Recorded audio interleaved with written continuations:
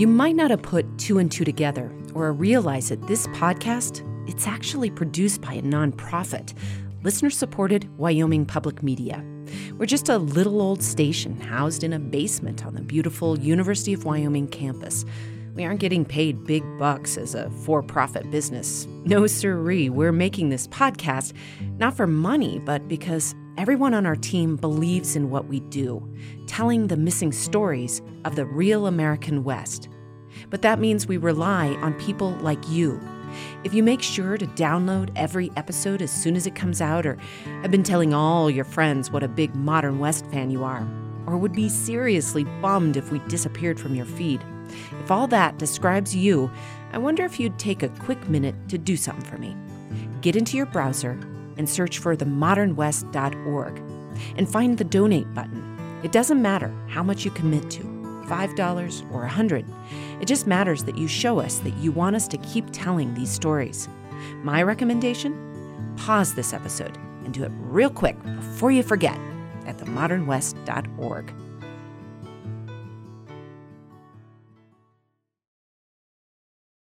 Previously on The Burn Scar. Ariel's mom, Vicky, attends a green building expo and has a vision for how to design a net zero house. She wants to reduce her carbon footprint so urban wildfires are less likely in the future. But Ariel realizes building green isn't so easy for some of their neighbors. The city of Louisville passed some very strict green building codes just weeks before the Marshall Fire blazed through. Now, the city council is rolling those back to give victims a break. Later, Vicky signs up to help revise the enclave's neighborhood covenants, but they get pushback from neighbors who don't think that this is the time to try to impose rules. And Ariel explains to Vicky how the covenants could be seen as unwelcoming. With all that hanging over them, Ariel and Vicky have a heart-to-heart and realize that this new house could provide a green path forward by building a multi-generational home.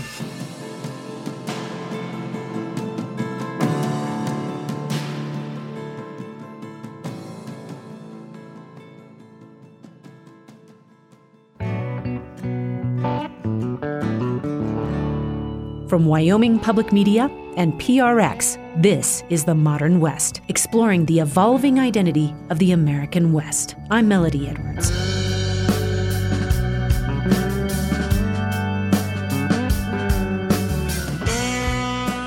Producer Ariel Lavery picks it up from here.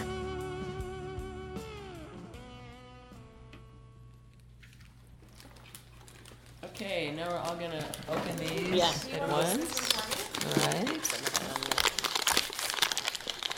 And you're recording this moment, so it must be all right. 5 days short of the 1-year anniversary of the fire, my family opens Christmas presents in my parents' mountain house. My girls and husband, my parents, Katie and her partner Becca. I had transported a very special gift for everyone. How mysterious. Yeah, good box.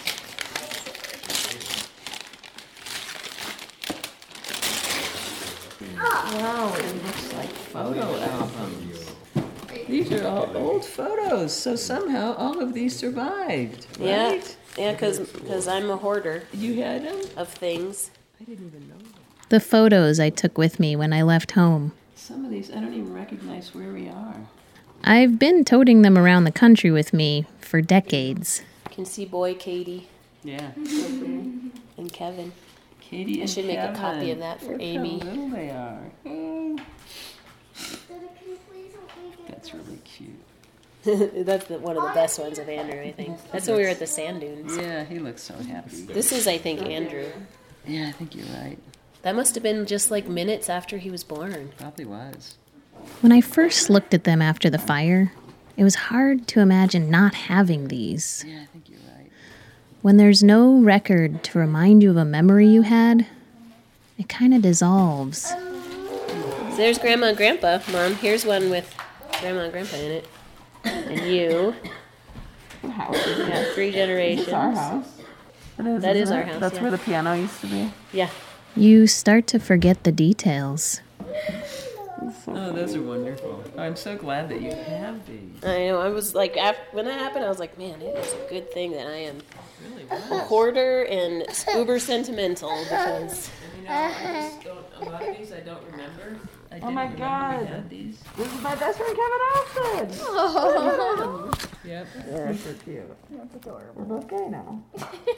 You forget how safe you felt, blind to the possibility of disaster. Today, even while being transported back in time, we're all aware of the looming threat of living here. Don't leave them here.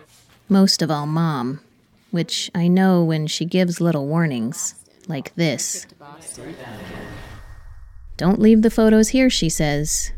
This house could burn too.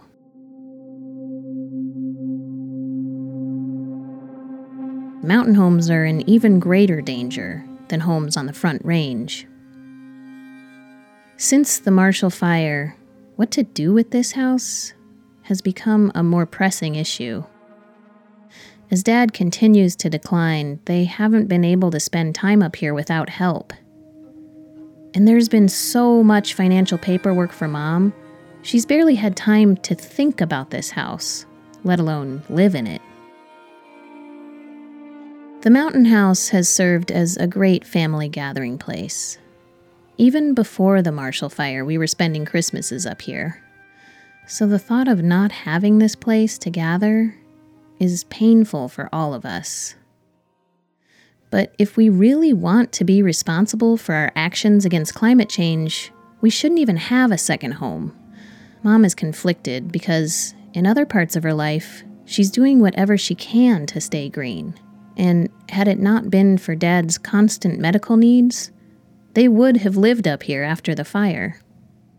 And one of the things is thinking maybe we should sell this house and just live in Louisville. Yeah. But it's so nice to be up here. Well, there is this carbon footprint you leave every time you go back and forth between the mountains and Louisville. There is. You're right. Do you think about that? I do think about that. That's why I want to get an electric car. Okay. And the other thing is, I think, well, one of these days, what if Louisville is like an average temperature of 80 year-round instead of whatever it is, probably around 60. Yeah. This will be a nice place to retreat to.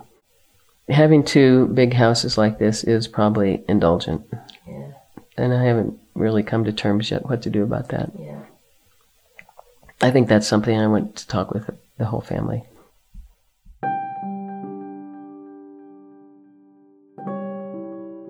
Perhaps Mom's inner conflict represents some generational privilege that she's just starting to see. She does want what's best for the planet, but it's hard if that means giving up the comforts she's worked for her whole life. She wants to keep providing something for her kids, but what if that something is coming at greater financial and environmental cost? I've had these thoughts on my mind since our conversation about creating a multi-generational home. If I do move my family back into the enclave, I'll be face to face with the conflict between what we say we want for the planet and how we're really living. Because, as I've come to find out, Louisville is not doing everything it can to foster a green community.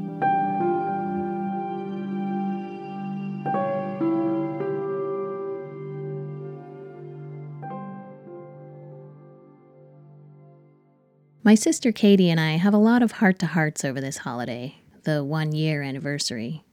She likes the idea of my family moving into the new house. She recognizes that Mom will probably need the help. She's also felt the disconnect between what people in Louisville say they want and how they live. I think parts of me reject it now. Like, I don't seek out suburbia for my future, but which the entirety of Louisville is one big suburb, I would say. I ask her what she thinks about Mom's decision to rebuild a big, expensive house on a fire-prone lot. I think it's still a good idea, especially since they're considering fire prevention in this new build. And also, I just think a project is good for her. A project is a requirement for Mom. She's told me time and again that having the new house to look forward to keeps her optimistic amidst the daily tasks of caretaking and managing the financial situation. And she hasn't just decided to rebuild. She's decided to try to eliminate everything in her life that relies on fossil fuels. She's building to the Net Zero 2021 codes. The house will be getting solar panels installed on the roof. And she's doing all this despite the fact that the insurance payout doesn't cover these costs. I think she sees this rebuild as a major opportunity to contribute to the fight against climate change. So it's been a juggling act of moving money around, liquidating some accounts, applying for grants, and borrowing against the mountain house. But she's really committed to doing this. And, in typical mom fashion, she really likes nerding out on this new life project.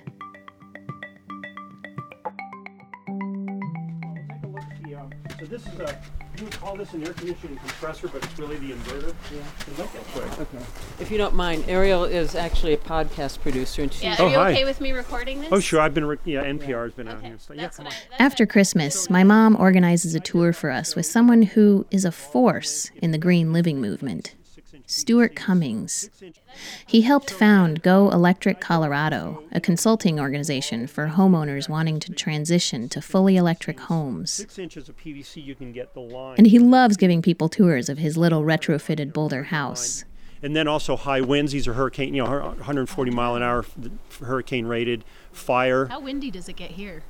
Well, the Marshall Fire, they clocked it at 116 at NCAR. Yeah. We had about 105, 110 right here. So Okay, NCAR's wow. right there. He's also pretty knowledgeable about fire protection. Class A. Have you just been doing all that research yourself? Or you Yeah, working I mean, with it's anybody? there's a huge body of research. If you look at all the California fires, there's volumes. And then the Marshall Fire is just a trove. He's been slowly transitioning his 1960s Boulder home for years, from an inefficient gas-heated, drafty house to a fully insulated and enclosed home envelope. That's a technical term that means the house doesn't let any air in or out through windows or walls. On average, we're using about 27, maximally 33% of the energy we used to use.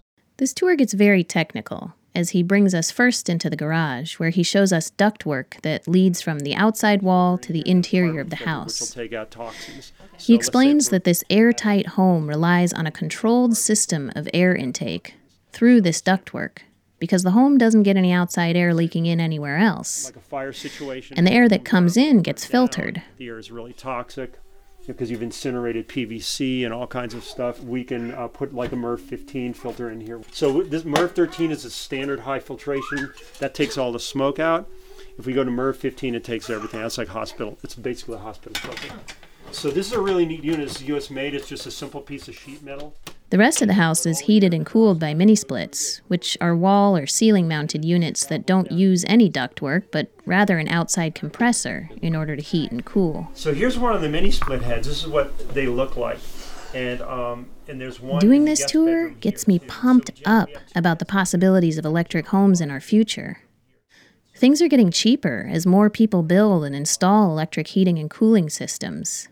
And you can do it yourself. What if we could retrofit our old Kentucky home this way?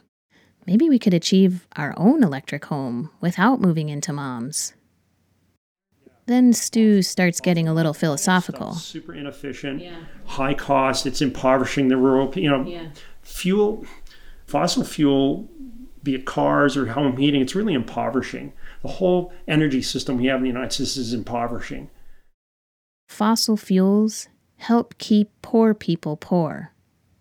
Monthly heating costs are so high in some areas that people have no way to save and invest in something better.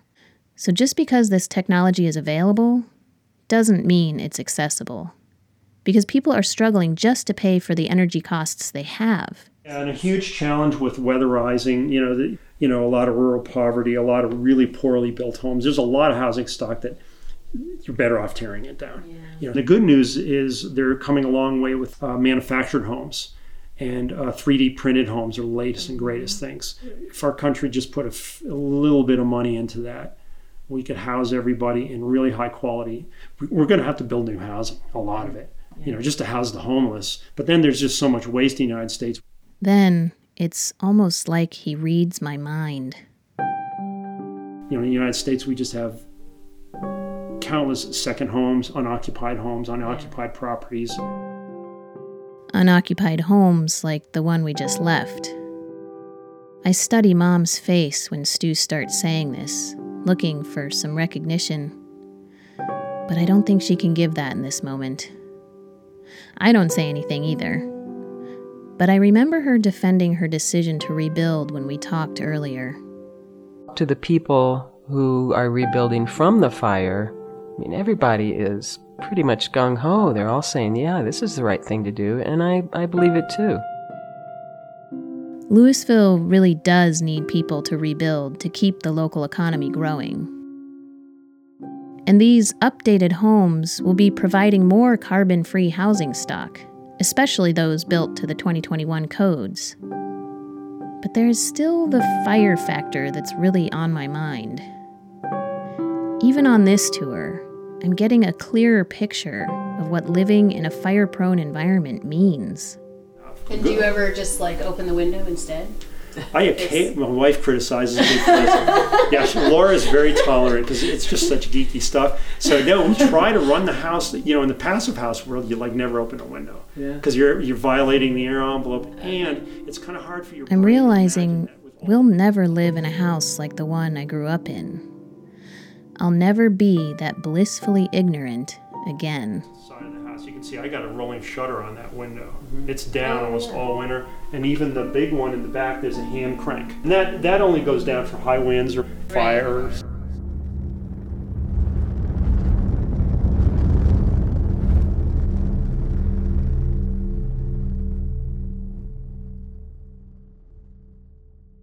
I have really enjoyed learning alongside Mom all about how to electrify one's life.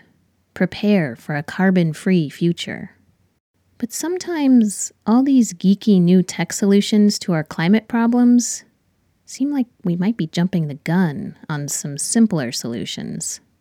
Something I've become more aware of since the fire is the climate impact of affluence.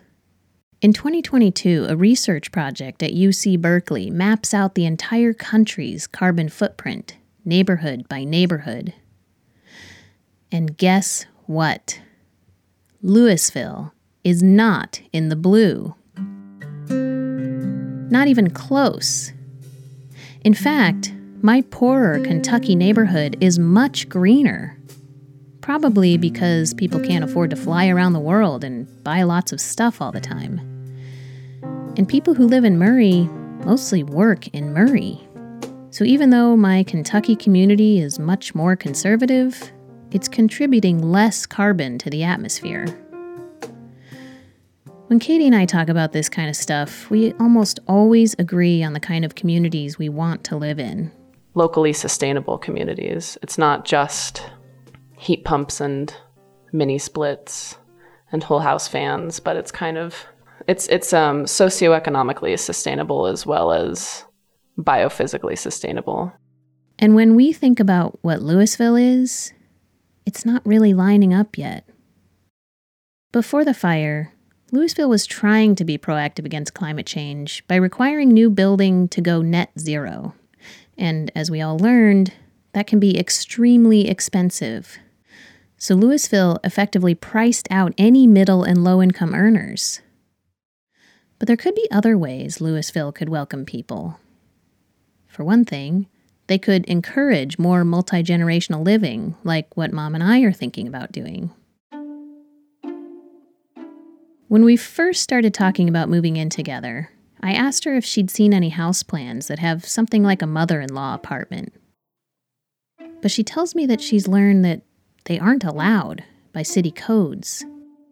I can't wrap my head around this, but maybe Lisa Ritchie knows more about where this came from.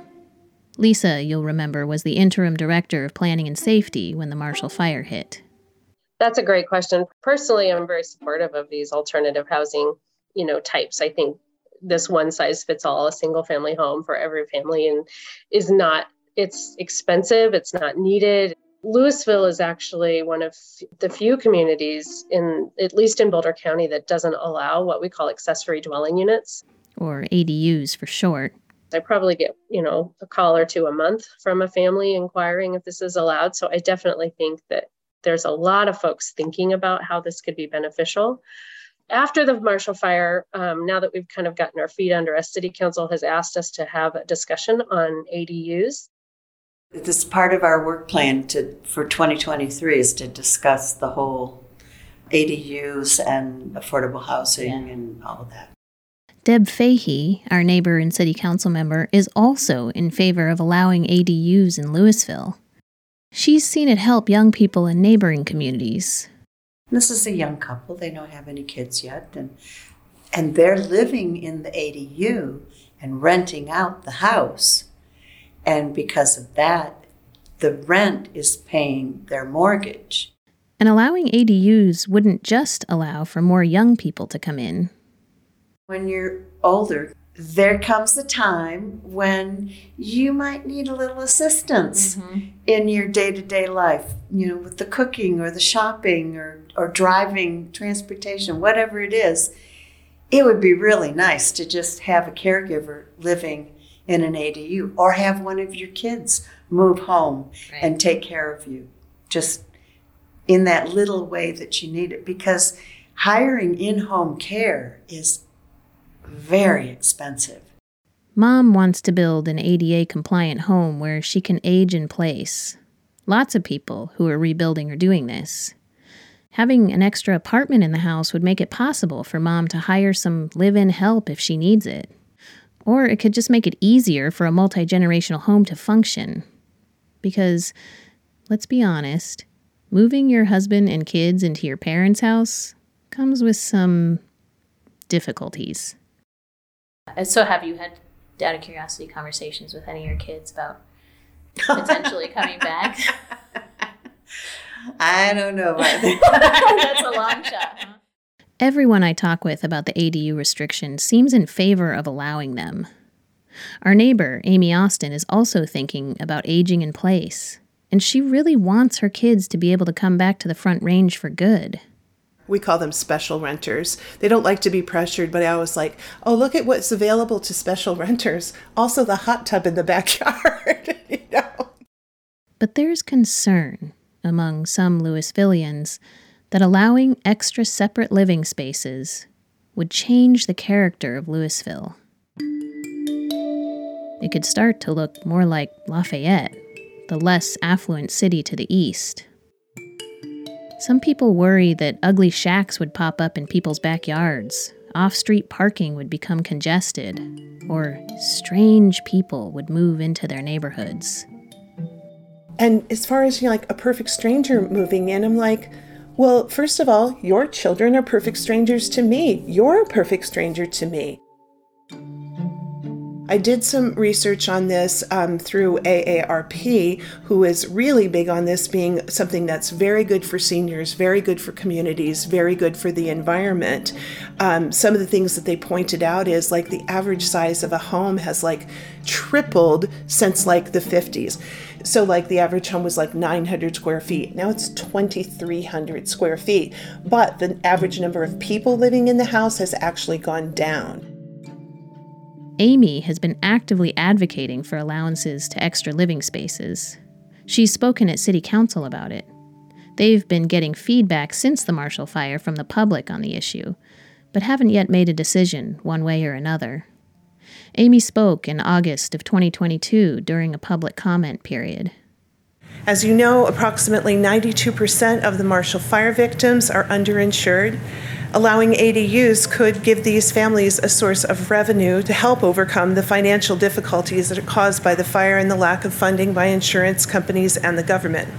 Louisville also has very little affordable housing. ADUs often provide housing at a lower cost than apartments, especially apartments that are owned by large investors. ADUs keep the investment in our community. The young people in our community cannot afford to buy housing anywhere on the Front Range, and due to high rent, cannot save enough even for a down payment. Family ADUs offer an opportunity for reduced rent so that this generation can make progress towards home ownership. If I know Mom, when she moves into this new house, she's never going to want to go back to a senior living facility. Having an extra living space would help her stay and would help house more people in less space. If the ADU restriction all comes down to the character of the community, maybe Louisvillians should look at what's already happening. Because this fire is already changing the types of homes that are here. Homes are being rebuilt to accommodate for an older and more wealthy population. In fact, most of the homes that are being built are larger than the homes that burned. The house that Mom is looking to rebuild is 800 square feet larger than the one I grew up in. So my biggest question is, in a world where more people are being displaced and the cost of living is going up, how can Louisville make it easier for people to live here? Investing in better technology and bigger houses doesn't solve this dilemma. My cynicism makes moving back feel like a bad choice. Then I have a conversation that makes me take a deep breath. It's so easy to drop into a depression over what's been happening. People don't want to be under this dark cloud. And that's when we come back.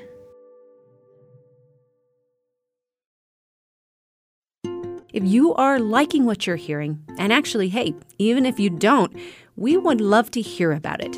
Take a moment right now to leave a rating or review on your podcast app. It'll help new listeners discover the modern West so that we can keep bringing you stories about the evolving identity of the American West. Hey, thanks, y'all. Us Marshall Fire victims will probably never be able to return to our blissful ignorance about wildfire. Every time I pass a cluttered Front Range neighborhood, I can't help but picture how the fire will spread, devouring house after house. Even in Kentucky, whenever I make a fire in our outdoor fire pit, I have a twinge of anxiety and water down the yard around the pit. I've wondered how Louisville will be able to adapt to the new knowledge that this landscape burns. In a historical fire map of Colorado, I see that a lot of the Front Range is in the red, meaning historically, fires have been a normal part of this landscape. Many communities in the West have taken on new preventative measures to protect themselves against wildfire. Controlled burns are one solution more communities are exploring, but I'm not sure anyone here would be okay with that. People in Louisville are still traumatized. In March of 2022, 3 months after the Marshall Fire, another human-caused fire broke out in the foothills of Boulder, near NCAR, due east of where the Marshall Fire started. Our neighbor Deb told of a moment of PTSD. I was sitting in the living room looking out the window of the condo and could see the smoke from the fire by NCAR. That was just over the summer. Yeah. And that was my first thing was, I can't do this again.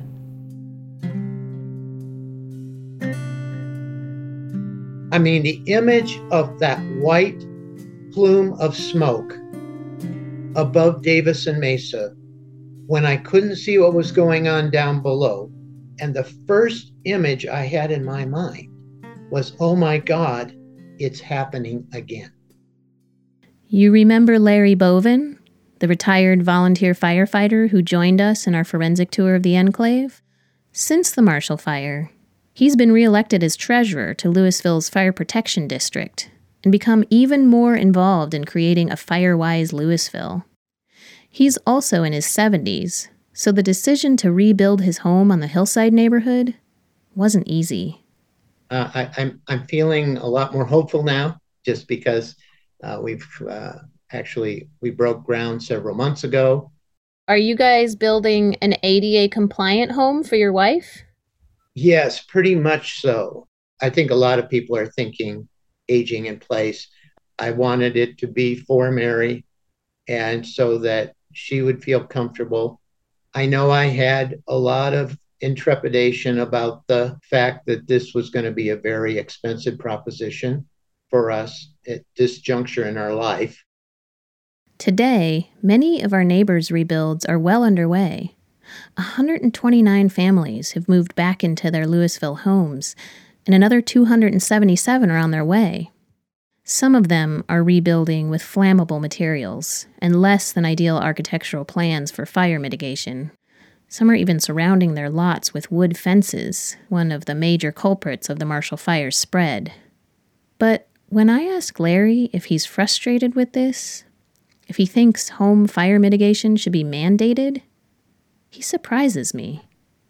I'm of two minds about that. You've got to give people a carrot. Individual freedom versus social responsibility. I'm still feeling a bit cynical about the area becoming more expensive with larger designer homes and the city's lack of building mandates for fire protection. But Larry helps reframe things for me. Because it's so easy to drop into a kind of a depression over what's been happening. People don't want to be under this dark cloud. I look at some of the homes that were cited, the 100-foot perimeters, the thickness of the walls and the inset windows. I don't want to live in a stockade. And that's really what you're talking about in a sense.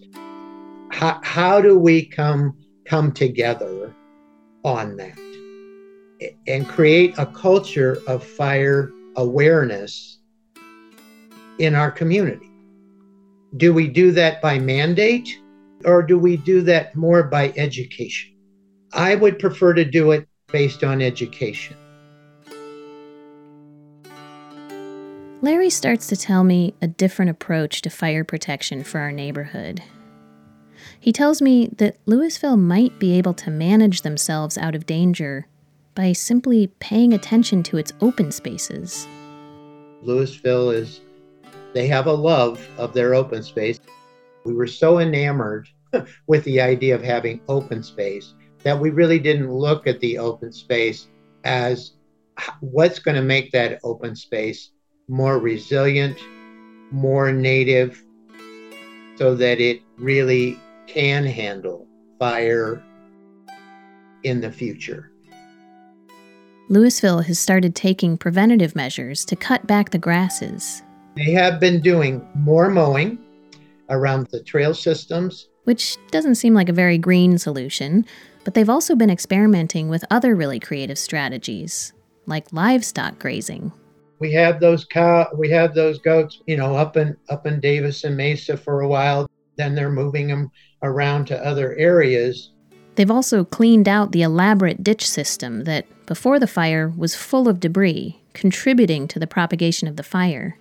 And now, Larry thinks those ditches have the potential to act as fire breaks.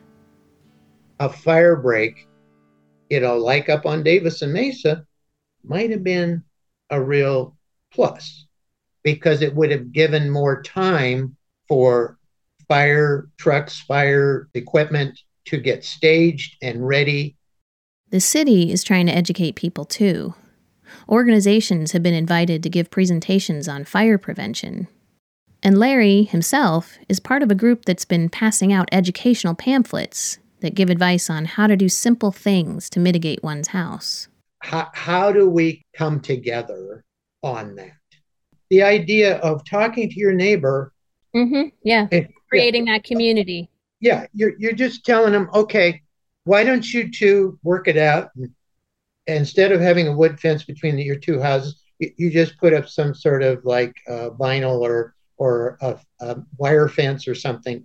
We also need to create a culture of volunteerism and do that in a way that really encourages them, gets them out, and have them feel like, hey, guess what I did today? I cleaned up this part of the Goodhue ditch, or I cleaned up this part of the Davison ditch. I have to stop here and say that when Larry mentions this idea of the community coming together and investing in themselves, volunteering time to fix their own problem, my cynicism melts away. Here is a man who is part of Mom's generation, and one of Mom's neighbors to boot, who wants the same thing I do from my community: togetherness and resilience. I haven't been sure their generation is up to the task of making these kinds of social transitions for a green future, but I feel so inspired by his vision that it helps me imagine neighbors coming together to address the issues I've brought up. Honestly, knowing that he will be living just over the hill makes me feel like, yes, moving back into the enclave will be good for my girls and my family. People in this community do have an appetite for coming together to solve things. Yet, my inner cynic comes sneaking back. I start thinking about what hasn't happened yet to protect future residents. But a lot of those houses are being built larger than the original ones, closer together, which was another problem that was cited in the facilitated learning analysis. And a lot of these houses are like 14 feet apart. Do you see that as a problem?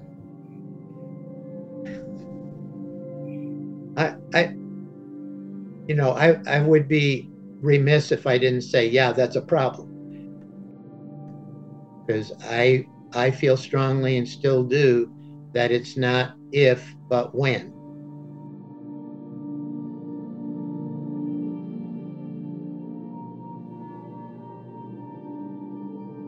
My generation is exposed to a lot of doom these days. Katie and I parse out a lot of that in our conversations. I was just contemplating my mortality constantly the last year. So I think a lot of where I'm at right now definitely came from watching a lot of this stuff go down and these declines in Dad. Well, and in some way, we've all experienced a little death with his house, because it's sort of like, you close the book. Yeah. We're never going to go back there. Mm-hmm. I will say we have a really long way to go. It can get a lot worse in Colorado. And I say that coming from California. I mean, I've been doing ag research in a desert for 2.5 years. The drought is just brutal. Katie received her Master's of Science in Soils and Biochemistry from UC Davis. And when she talks sustainable living models, I listen. Unfortunately, the legislation and the commodity boards and all the industry out there are going to keep things business as usual for as long as they can.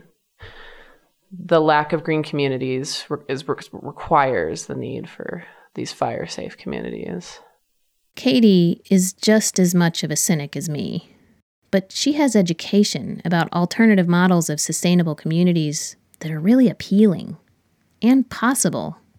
So my view of the way that human civilization is going, so I base a lot of my views around agriculture, and I think one way or another, we are going towards smaller farm futures and more locally sustainable communities. But it's how are we going to get there? Are we going to legislate ourselves there? Or is there going to be a lot of climate change disaster and a lot of tragedy that's going to get us there? There are a lot of really innovative solutions out there. There are a lot of creative solutions that we have that a lot of communities aren't going to explore. And that's for one reason or another. Or because of just like zoning. Sure, but that's zoning's bullshit. Like that's something that we decide, like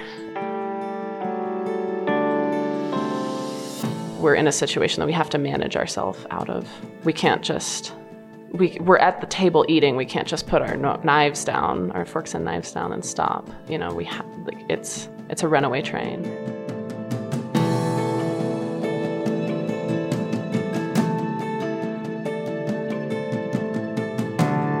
This is pretty much exactly where I've landed today. I would love to believe that if we let people make their own informed decisions, like Larry would prefer, will somehow come out of this climate crisis safe on the other side. Perhaps a little more burned, a little more exhausted, but safe. When I consider Mom's situation, I have to consider all the forces at work in her life.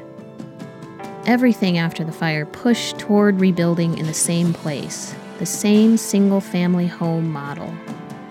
And though she's more motivated than ever to eliminate her carbon footprint, she still has a lifetime of investments guiding her decisions. The climate implications of having two homes became glaringly clear after the fire. The decisions we make are becoming ever more burdensome. But this is our starting point.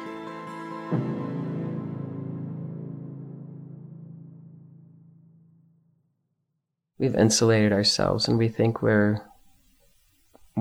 it's impermeable. Our defenses are great. We have our houses, our cities, our towns, and I think we've really lost touch with a lot of stuff around us. It's going to be hard for Mom to envision a totally different way of living, a way that relies more on neighbors, more on community support, more on reinventing our lives. She's been comfortable in her life for a long time.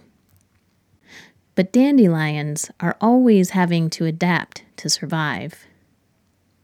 The tragedy of the Marshall Fire is changing how my mom sees her generation's role in the climate crisis. And she's learning to be less comfortable. Well, I have to say, just as, I guess, an observer, a child observer of you, is that I've been, I know that you fancy yourself a dandelion, and you are, but I've also been really impressed with your flexibility through all of this. Because I know that, you had a lot of comforts. You had a lot of, not just creature comforts, but a lot of just your things that you really need, like your bicycles and your this and your that and your things that you always needed. And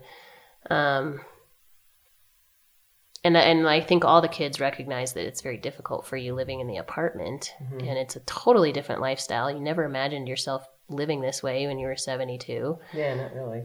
But that I've been really impressed with your flexibility to kind of understand and acquire this new way of living.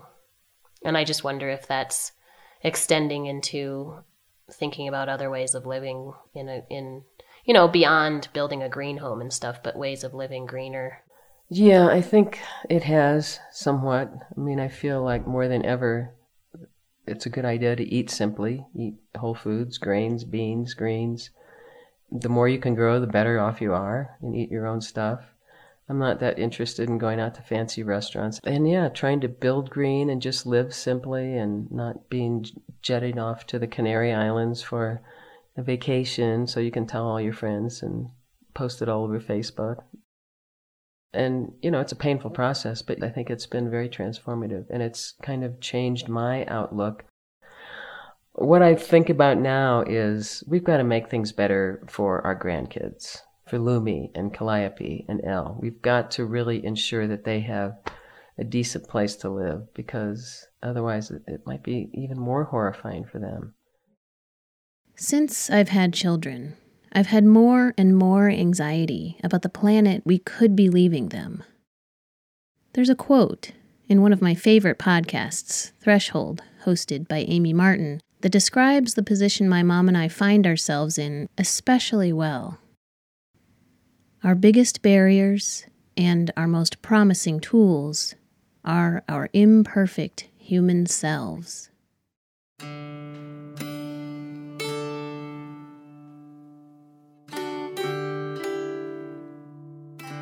This quote tells me that as long as climate action is human-led, it will not be perfect.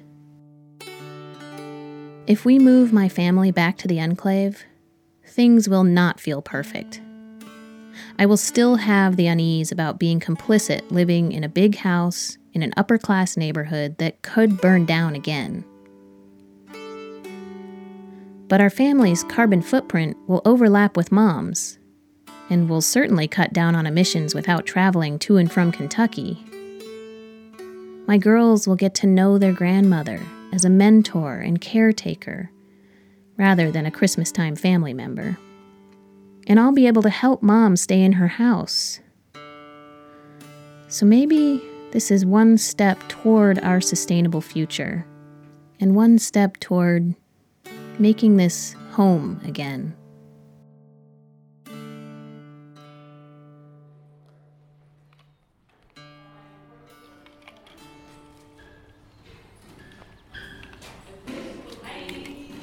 Hi. I get to visit the house under construction with my family and kids in the summer of 2023. Katie is in town again with her partner Becca, which makes this first tour of the place really special. Electric? That's good, because they do plumbing before electrical. Yeah, so all the plumbing looks like it's in. You can see where all of the bathrooms and the laundry rooms. And once the electrical's done, everything else is going to go fast. As long as no supply chain issues pop up. Yeah, I think that's what's true. Slowed down the Austins a lot. Yeah. We've talked a bit about where everyone would sleep. Dad's decline has made it less likely that he'll ever be able to move in without full-time nursing care. So maybe my husband and I would be sleeping in the master bedroom, if Mom could give that up. Wow, that's huge. And It's funny, the master bath is bigger than the office. it is. You're right. Yes, it is. And why we have the ADA compliant. Oh, yeah. So these would have been narrower, these doorways? Yeah, they are narrower. You Okay. can look at the other ones and see that. Oh, okay. These are the wide ones. I didn't make the whole house ADA compliant. But I didn't think it was really necessary. Really? But what if you end up in one of those bedrooms and then you can't get in? Yeah. Then you'll have to do that after. Yep, I'll have to, yep. Then I'll say, I guess I made a mistake. I made a mistake. I don't belong in this wheelchair. The house is a single-story house that takes up most of the lot. Large windows, very open space with high ceilings. But it's clear to me that this place doesn't resemble my childhood home at all. That feeling I had of familiarity isn't really here anymore. The neighborhood already looks so different. Nice. There's still a little room for landscaping. In earlier conversations, Mom was 100% on board with only planting native grasses and flowers, xeriscaping most of the rest. But now she really wants another autumn blaze maple. Yeah. So, making concessions to the local ecology is still hard. Wonder what that red bushy thing is up there. It's called the smoke tree. That's a survivor. And really, our favorite part of the tour is when we see the life coming back. Things are growing outside. Yeah. There's something flowering right here that looks like something you planted. It does. I think that's a poppy. Is it? You planted those poppies, huh? Yeah, years ago. Oh, and look, there's some daylilies up there. Oh, yeah. Those daylilies are going to bloom a lot. Great. All right, we have some survivors. Cool. Yeah.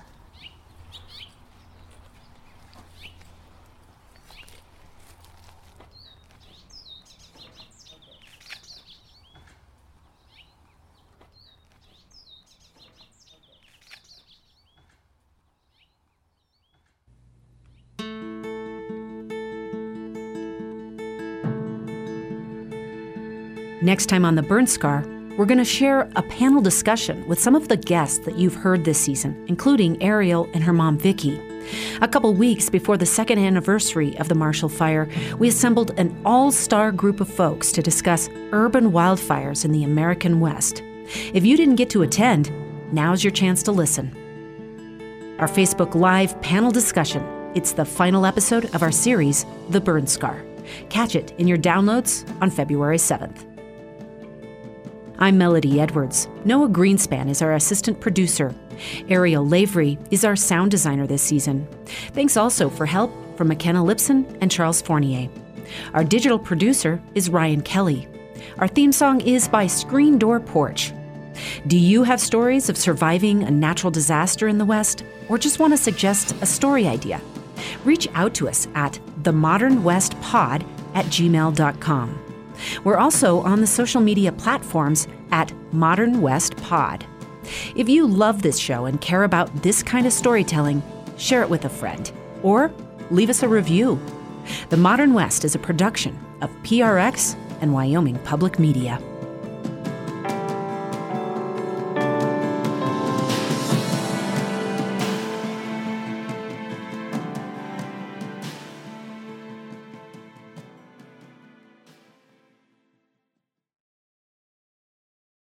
One of our goals is to get a dialogue flowing about the stories that we're telling. We're hoping that you'll join the conversation.